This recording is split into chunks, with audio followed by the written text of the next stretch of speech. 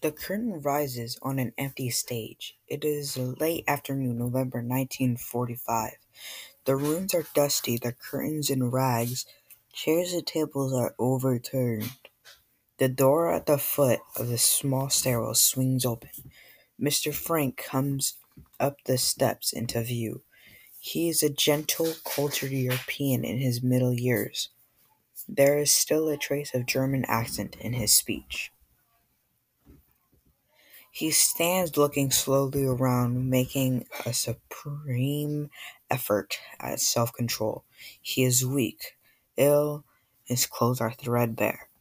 After a second, he drops his rucksack on the couch and moves slowly about. He opens the door to one of the smaller rooms, and then abruptly closes it again. Turning away, he goes to the window at the back, looking off at the west torrent as its carillon strikes the full hour of 6. Then he moves restlessly on.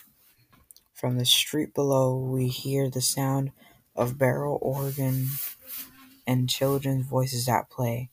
There is a many-colored scarf hanging from a nail. Mr. Frank takes it, putting it around his neck as he starts back for his rucksack.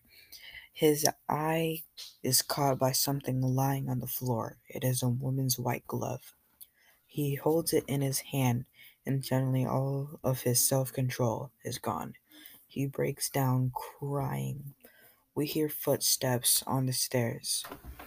Meep Gies comes up looking for Mr. Frank. Meep is a Dutch girl of about 22. She wears a coat and hat, ready to go home. She is pregnant. Her attitude towards Mr. Frank is protective and compassionate. Meep: "Are you all right, Mr. Frank?" Mr. Frank quickly controls him. "Yes, Meep, yes. Everyone in the office has gone home. It's after 6. Don't stay up here, Mr. Frank.